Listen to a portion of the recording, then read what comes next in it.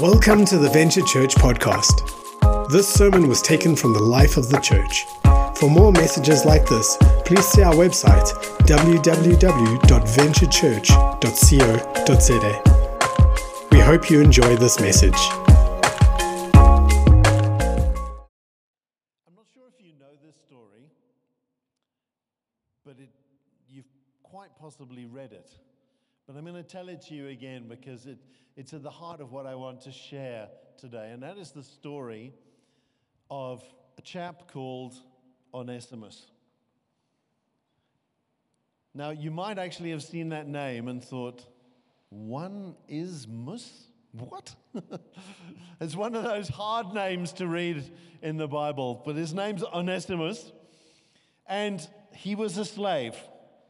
You can find a story in the letter to Philemon, or Philemon's a better pronunciation, but Philemon if you're more familiar with that. So he was originally from a city in what is Western Turkey today, and province of Roman Asia, the city called Colossae. And he had, and we don't hear the details of this, but he had got to such a stage that he couldn't handle being a slave anymore. Whether it was because his master was bad or he was just whatever, we're never given the actual reason why, but he ran away. And it's something that did happen in the ancient world. The ancient world was full of slaves and slavery. And part of the reason for that is because it was unfortunate how easy it was to become a slave. Sometimes it was by conquest. A country would be conquered by the Romans, and their people would become slaves. Those who lost were often enslaved. That's involuntary. They didn't want to become slaves, but they became slaves. But there was also voluntary slavery. People, when they got to a place of debt where they literally could no longer feed themselves or their families, would sell them. I was going to say sometimes, but it's not the case. Quite often would end up selling themselves and their family into slavery because there was more security in being a slave than in starving to death. There was no social grants. There were no easy ways out. And for those who didn't have family anywhere nearby, this is one potential solution. There were plenty of laws in the Old Testament about how slaves should be managed. I'm going to use that word. How masters should behave towards slaves. But interestingly enough, there's no prohibition in the Old Testament against slavery. I'm going to say a little bit more about that later. So Onesimus had run away from his master, Philemon, or Philemon, to whom the letter in the Bible is written. So Onesimus, in his journeyings, had ended up in Rome. Now, I'm no good at geography, but it fascinates me, particularly as I've never lived in the area or the areas where the Bible was written. So I don't know those places personally. I always end up, though, looking at a map to see, well, where's Colossae? Well, Colossie's over there in Western Turkey. Then you've got the whole Aegean Sea full of islands. Then you've got Greece. Then you've got whatever that sea is between Greece and Italy. I can never remember what that's called. And then on the other side, somewhere in the middle rather, you've got the city of Rome. And there was no easy way to get there. So Onesimus had run hard, fast, and far to end up in Rome. And somehow, while he's in Rome, he meets Paul. Now, from what we understand, Paul's visit to Rome, certainly the one that's recorded in Acts, he wasn't free to move around. So Onesimus has traveled far, he's gone to the capital of the empire, and he's met this guy who effectively has been living under house arrest. Now, if you think about circumstances, that is a lot of circumstances lining up towards one person coming to know Jesus. Because that's what Paul tells us in Philemon happened. That this runaway slave, Onesimus, had ended up in Rome, had somehow met Paul, and God, being no respecter of persons, had taken this runaway slave and had blessed him and anointed him and worked in him so powerfully that Paul calls him a true son.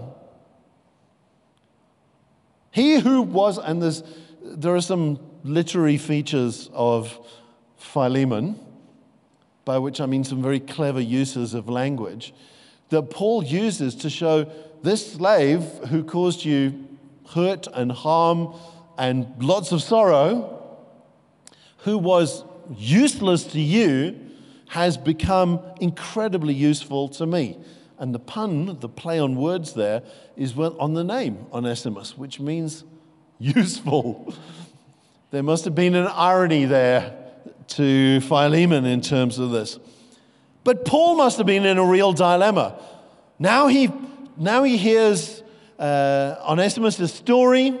He realizes he knows his master.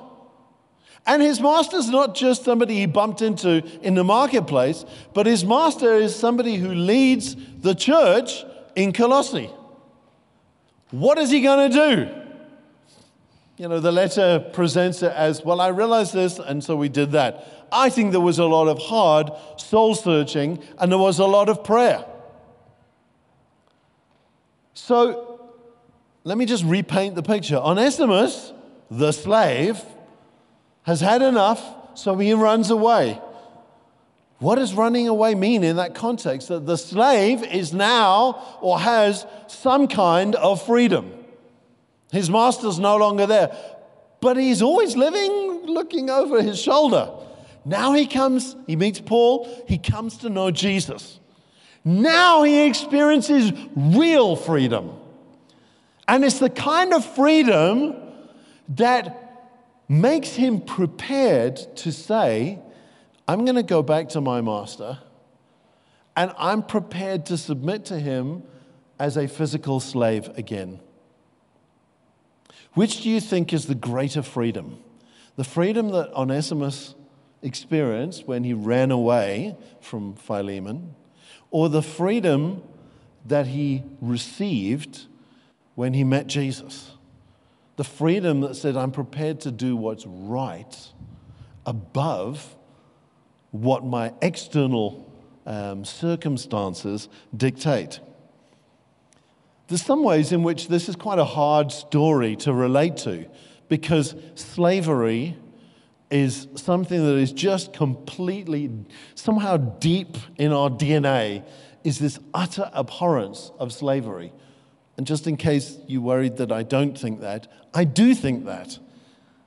It is appalling that one person believes that they have that level of power over somebody else. And again, more on this just now when I get to trying to define what freedom really is. But it makes it really hard for us to understand that slavery was not the ultimate evil in the Old Testament.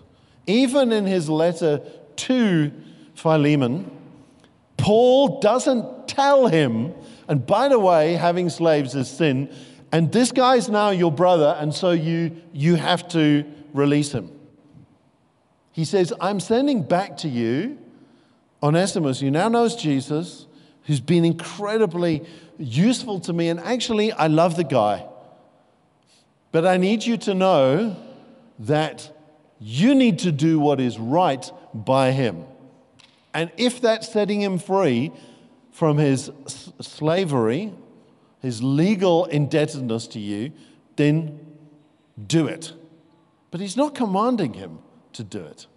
There is huge risk here for Paul and Onesimus. Hence why I believe there was real prayer and fasting and heart searching. And he had this long journey all the way back from Rome to be familiar, to second guess everything. Does any of this sound like it might be familiar? Lots of risk. You think you've heard the word of the Lord, but you have a lot of time to second guess. Did I hear the Lord? So we don't have the second letter to Philemon, unfortunately. But the church historian Eusebius, writing a couple of hundred years later, but he was the first major church historian, tells us of the tradition that he had received at the time. And he was closer to the events, even though he was far away from them than we were. But the tradition says this, that when Onesimus did get back to Colossae, and he did go and knock on his master's door, and give him Paul's letter, that the Lord did such a work in Philemon, and not just in Philemon. Severe. You could have extreme social unrest if one master just arbitrarily decides to let his slave go who has broken the law. So somehow God worked this thing out through Philemon that Onesimus did get his external freedom. He was involved in the church in Colossae. God raised him up as a leader to such an extent that after Philemon was no longer leading that work, that Onesimus became the leader of the church at Colossae. And that his influence increased even beyond the local church, and he became significant translocally. All of that happened because of the risk of faith and an understanding of what true freedom really is. And I want to spend some time as we start on a short mini-series on freedom in the Spirit. I want to start by looking at Galatians 5. I just want to read 2 verses because he kind of introduces 2 thoughts in verse 1 and then verse 13. He introduces these 2 thoughts, which are the same thought from 2 different perspectives. So we'll get there. Galatians 5, verse 1 says, "For freedom Christ set us free.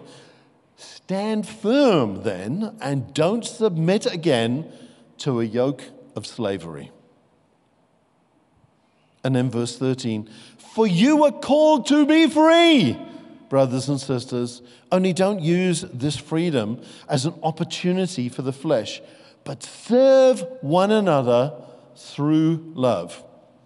And in verse 13 about the fruit of freedom in believers. So today we're going to focus on that first one, on verse 1. God's purpose for us in freedom. There is a purpose that God had in setting us free, but there is also a purpose that we receive because God sets us free. So God's purpose in freeing us is freedom, and that freedom brings life purpose to us.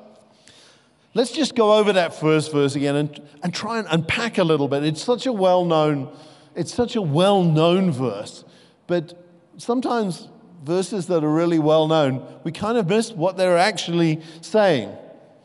So I don't want to call it paraphrase, but give you alternative wordings for this verse. Christ has set us free for freedom, he starts off with. So Christ has set us free, and he set us free to live free. When, if you read about what's happening in Afghanistan at the moment, the result of 10 years of especially American conflict there, which was supposed to bring freedom, is that bondage has returned. And at least as bad as it was before. The difference, I think, for most Afghanis or Afghans is that now they've had a taste of external freedom, but it's been taken away. And that's almost worse and more cruel than never having known. Jesus freed us from sin so that we might live free. And that's where verse 13 goes on and says, this freedom is so absolute and so awesome and so all-encompassing that you actually can live as if you weren't free. Just keep on doing your own thing. But that's not why Jesus set us free. He set us free so that we can truly live free. And that's why he goes on in the second half of the verse and says, so stand. It's for freedom that Christ has freed you. So stand. Some of the way Paul and the other authors of the New Testament wrote, literally, is really difficult to replicate in a language like English or Afrikaans for that matter. Because we never do this. This is a grammatical construct called a passive imperative. So imperative means command, and passive means receiving. So it just feels wrong in English, which is why there are variations here. But what he's saying is, make sure that just because you've been set free, you don't now keep just going on doing your own thing. You need to take a stand. This freedom is worth taking a stand on, just like Onesimus did. It's worth taking a stand on this thing. And I'm telling you, this is what you need to do. That's the imperative part of it. So Jesus has done everything for you. That's why it's passive. Now I'm telling you, stand. Stand in freedom. Don't let it get away from you. And don't let yourself again be subjected to a yoke of slavery. This phrase, don't let, that's another passive imperative. In fact, often when you read in our translations and you see let, it'll be translating a passive imperative. And again, it's hard to do that well in English, to translate it well in English. Don't let yourself again be subject to a yoke of slavery. That's good. Don't let yourself be yoked with a yoke of slavery, is what it literally says. It's that repetition of that word yoke. So what's a yoke? Sometimes if you're traveling from here down to P maybe, and you decide to sleep over somewhere in the Karoo. Maybe you find a nice B&B or an Airbnb somewhere in the Karoo. It's likely to be a farmhouse. Often there on the wall is an old wooden yoke. It's been hung up there because now they have tractors. But you'll see these yokes, they are big and heavy. And I remember thinking the last time I saw one of them, sure, this is why you need oxen, because you need to be an ox just to carry the yoke. And the yoke is designed to then, it's the multi-connector that connects the oxen to the cart or the plow or whatever it is. But they don't leave space for doing your own thing.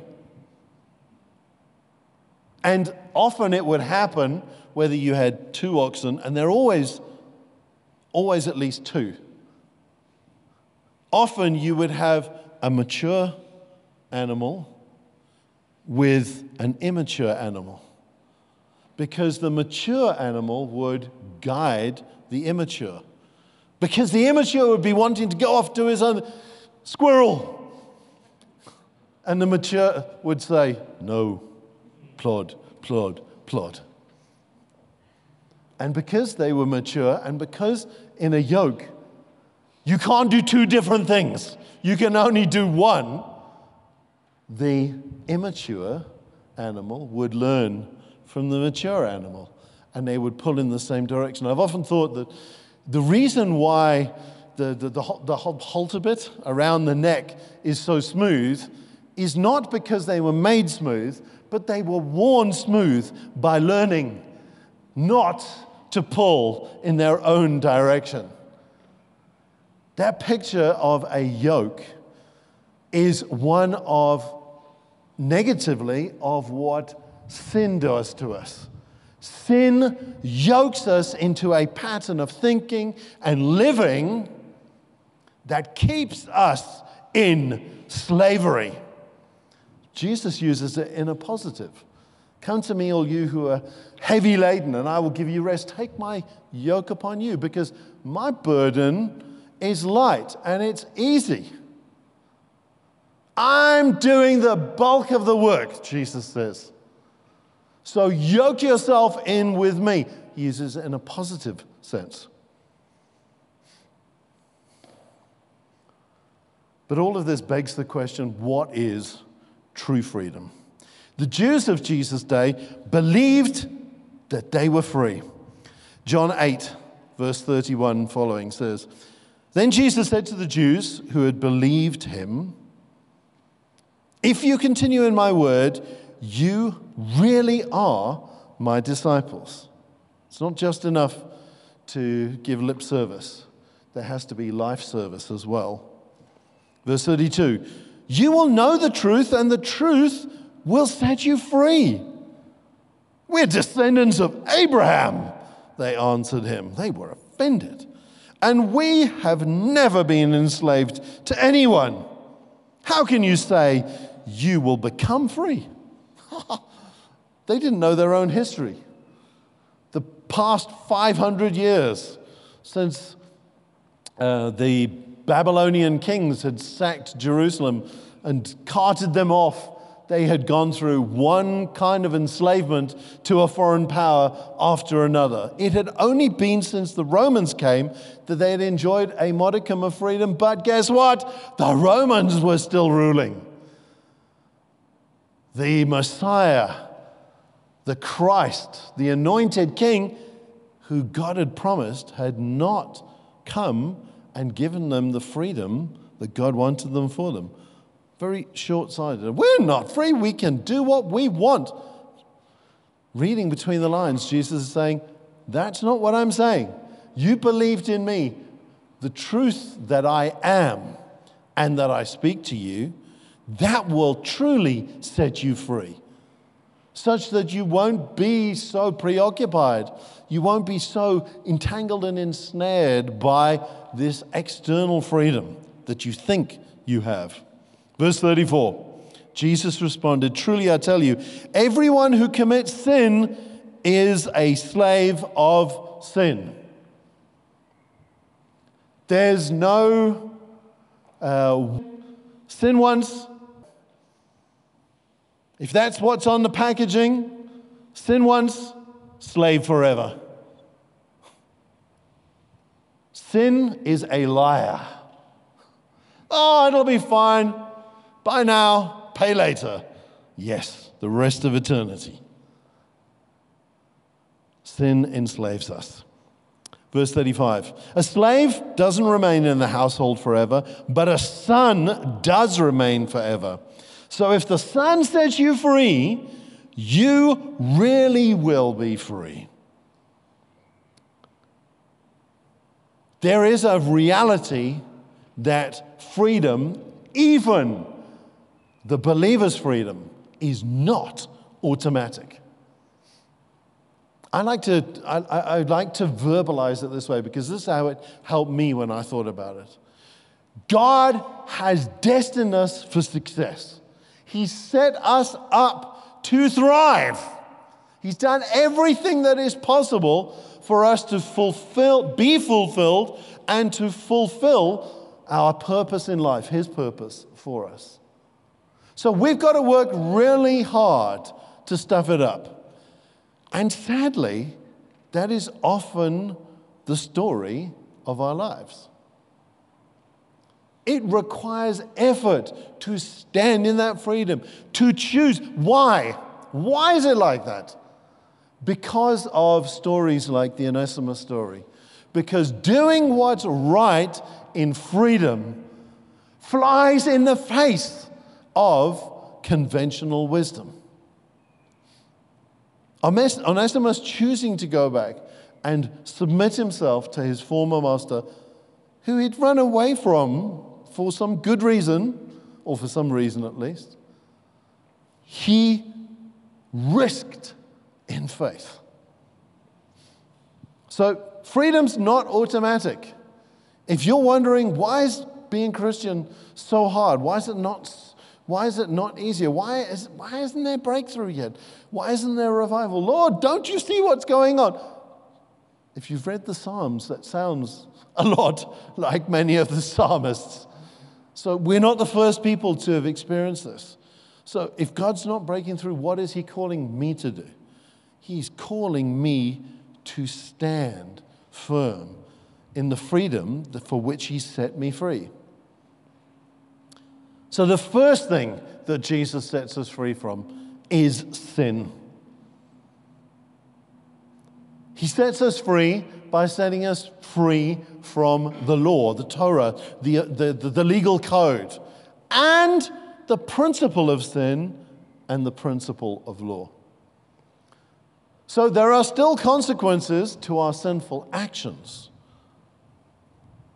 But Jesus sets us free not to sin and not to fear the legal consequences of our sin.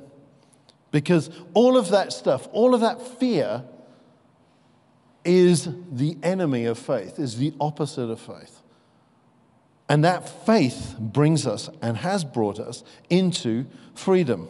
We don't have to follow religious patterns or traditions to be and live right with God. We have to live free to live right with God. A little bit radical if you are used to a Christianity, or if you've thought, or if you've experienced and felt in yourself the kind of faith that says, oh yeah, but I need to do this, that, and the other. No, you need to love Jesus and live free. And when you do that, this other stuff will just naturally unfurl itself. It will naturally come out in your life. This was really at the heart of the problem with the old covenants, the whole Torah system, the whole law. Was it said, okay, these are the things you shouldn't be doing. And because it said these are the things you shouldn't be doing, these are the things we became obsessed with and ended up doing. Because that is sinfully natural human nature. Jesus said, come and be free. And we said, no, we need a system. We need a pattern. We need some tradition. It's exhausting living free like you want us to, Jesus. Because this is an awesome freedom. It is an overwhelming freedom. It is a terrifying, sometimes, freedom.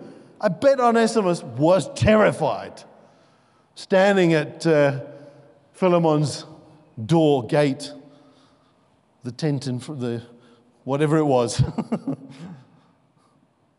I bet he was. Now the tanky's hitting the tar. Now's the reality.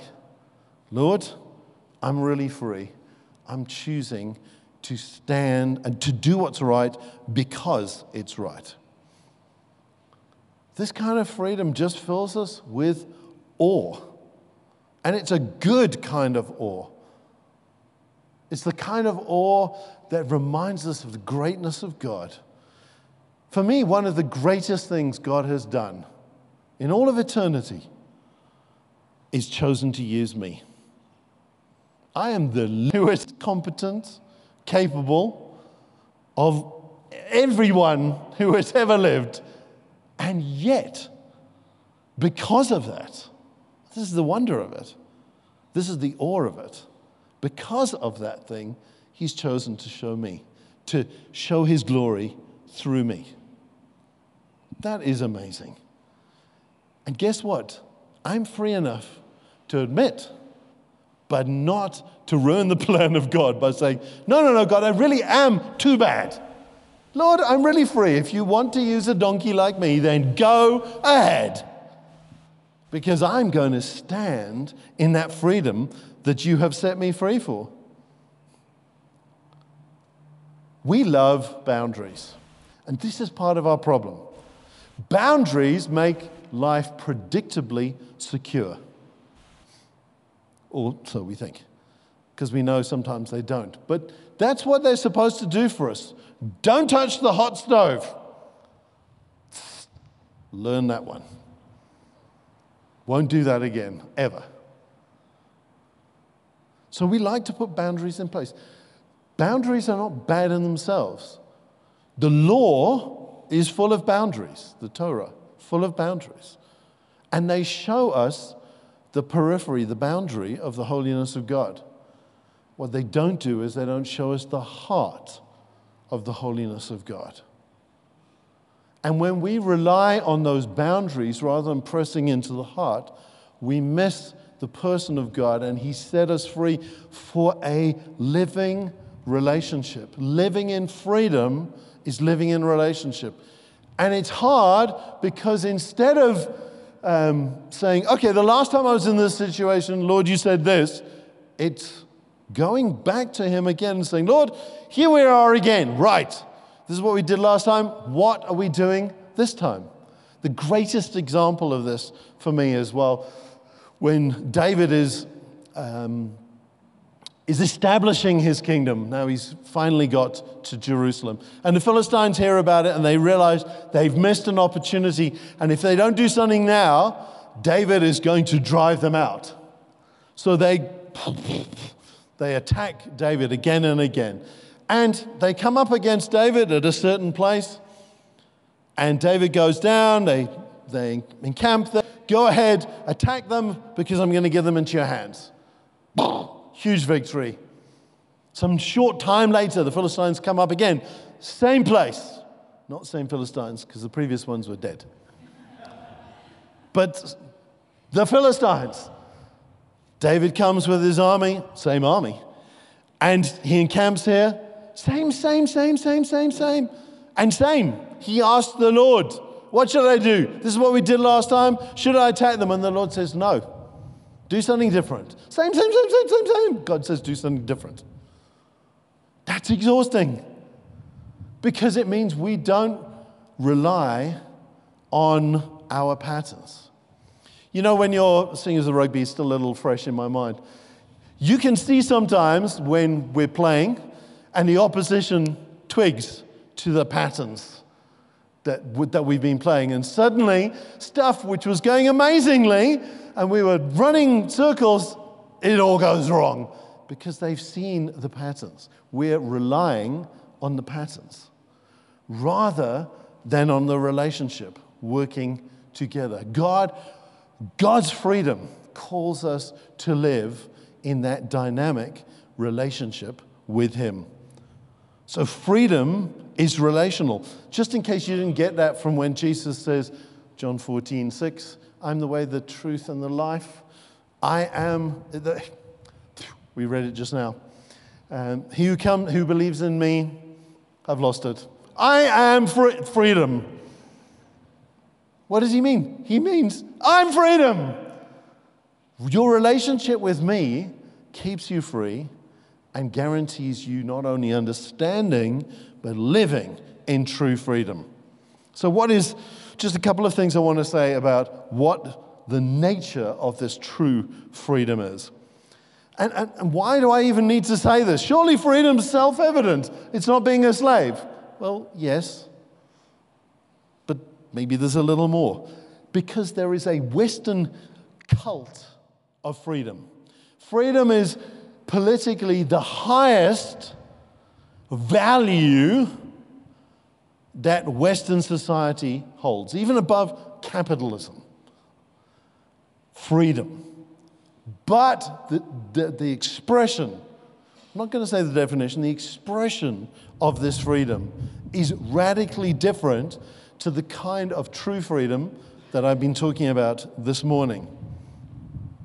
It's a freedom that leads me to feel entitled to be free. And what is free in this cultic sense? It is no limitations. It ultimately boils down to, I set my own boundaries, and you may not impose any on me. Not a great basis for a political system. It's called chaos. But it leads us towards entitlement. I'd love to say none of us have ever experienced this, but we live in a system that values this kind of freedom. And the irony is, it hates, despises, loathes the true freedom that only Christ gives. Why? Because that is a freedom too. And I just want to say a couple of things about the fact that the freedom Christ gives us frees us from, but it also frees us to. So what does it free us from? First of all, it frees us from the bondage of sin, the slavery of sin. Jesus' death on the cross and what our faith in him and what he's done for us does is it sets us free from the bondage to sin. Both the sinful attitude and the sinful actions. There is also a reality in which it delivers us, it sets us free from the eternal consequences of sin.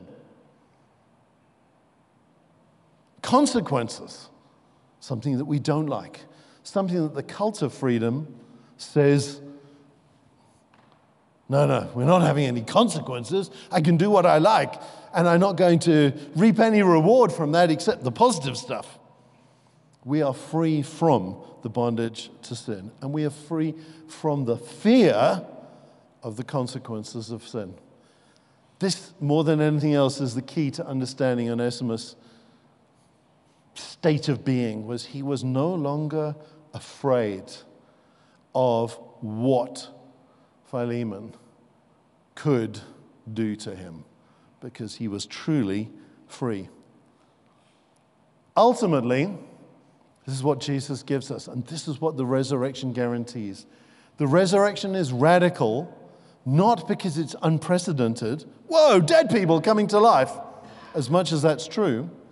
It's unprecedented because what was happening? Jesus was a problem for the Jews and for the Romans. So how do you deal with a problem and make it not come back? You kill it. Now you've got a serious problem if you kill it and it comes back to life. Death is defeated. Where, O death, is your sting? That's the freedom that Jesus brings us in the resurrection. And the effect of it, because we still have to pass through that experience of death. But because he's already died and been resurrected, we get to live in some of the consequences of his freedom. So we are freed from, but we are also freed to. We are freed to live wildly radical lives for Jesus. We were not free to do that before Jesus set us free. But now we are. I don't know about you, but my aspiration in life is not to be mediocre. I just want to be normal. I just want to fit in.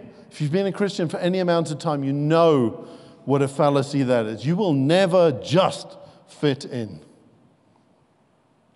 Jesus in you is on an eternal pedestal that is visible through all ages and in all places in the universe, and outside the universe for that matter. We have been set free to live wildly radical lives for Jesus, to live in a loving relationship with God. The more we relate to him, the more we discover how loving he is. We discover for ourselves, we experience it. We are free to be uninhibited and unrestrained in our individual expressions of life and worship. To Onesimus, he was so radically set free that he was uninhibited and unrestrained. In fact, inhibitions are a sign of slavery. If you find yourself feeling inhibited, it is a sign of slavery. I'm just going to use some silly church examples, but this is true for every area of life. If you find yourself thinking, I can't stick my hand up in worship because I'm not sure what other people will think of me, or, everybody's going to look at me, get over yourself, you're not that important. Being inhibited is a sign of slavery. There's a slavery there. You aren't living in the freedom for which Christ has set you free. Ultimately, we are free to become like Jesus. Romans 8, verse 28. For those God foreknew, he also predestined to be conformed to the image of his Son. He predestined you. He destined you before you'd done anything good or bad to be conformed. Conformed means you weren't like that.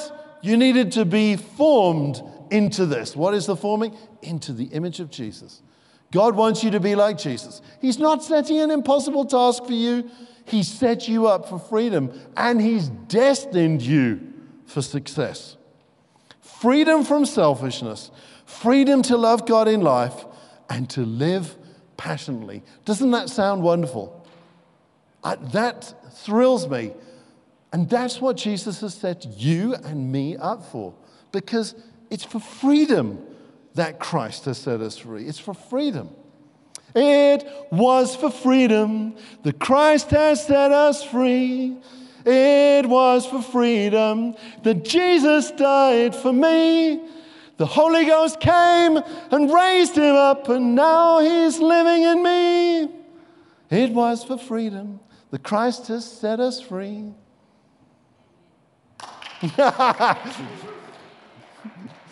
I'm free to even embarrass my son because Jesus is living in me. It was a song God gave me years ago and brings it back into my heart from time to time to remind me of this truth here in Galatians 5:1. So, God wants us to know true freedom.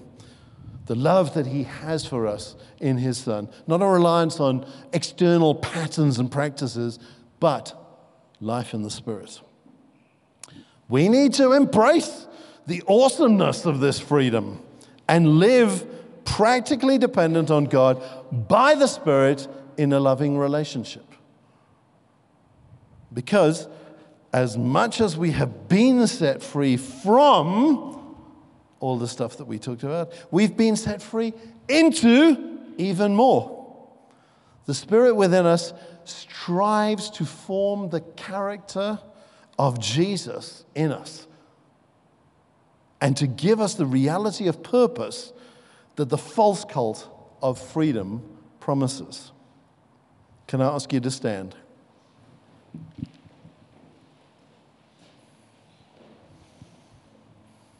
Can I ask you to close your eyes, because God's at work amongst us. And he wants to put his finger on a couple of things to reestablish his freedom in you and me. Are you trusting in your own learned patterns and habits? Or are you trusting in the living, because only he can give God in you? Because only he can give real freedom. If that's been challenging your heart, ask him right now. Maybe you've never submitted to his lordship that brings true freedom, that makes you a son and a daughter. Do that now. Just ask him to forgive you your sins, cleanse you of all unrighteousness. You believe Jesus died for you. And ask him to be Lord of your life. Maybe as I've been talking, the Lord has been popping into your mind false freedoms. Things that you think are freedom, but they're actually bondage. It's amazing how easy this happens. But the Lord has been putting his finger on those things as you've been listening to him this morning.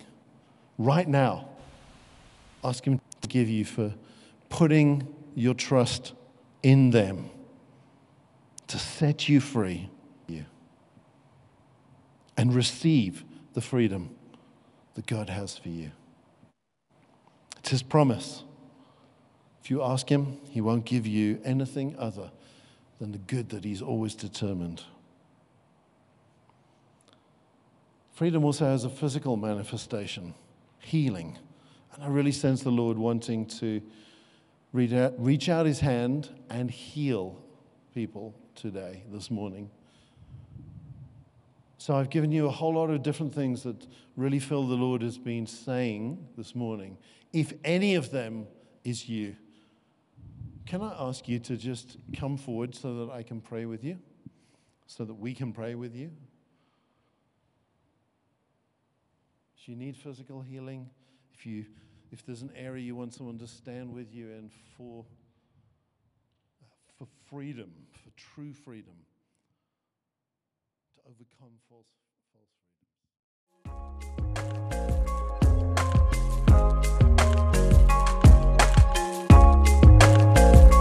Thank you for listening to this sermon.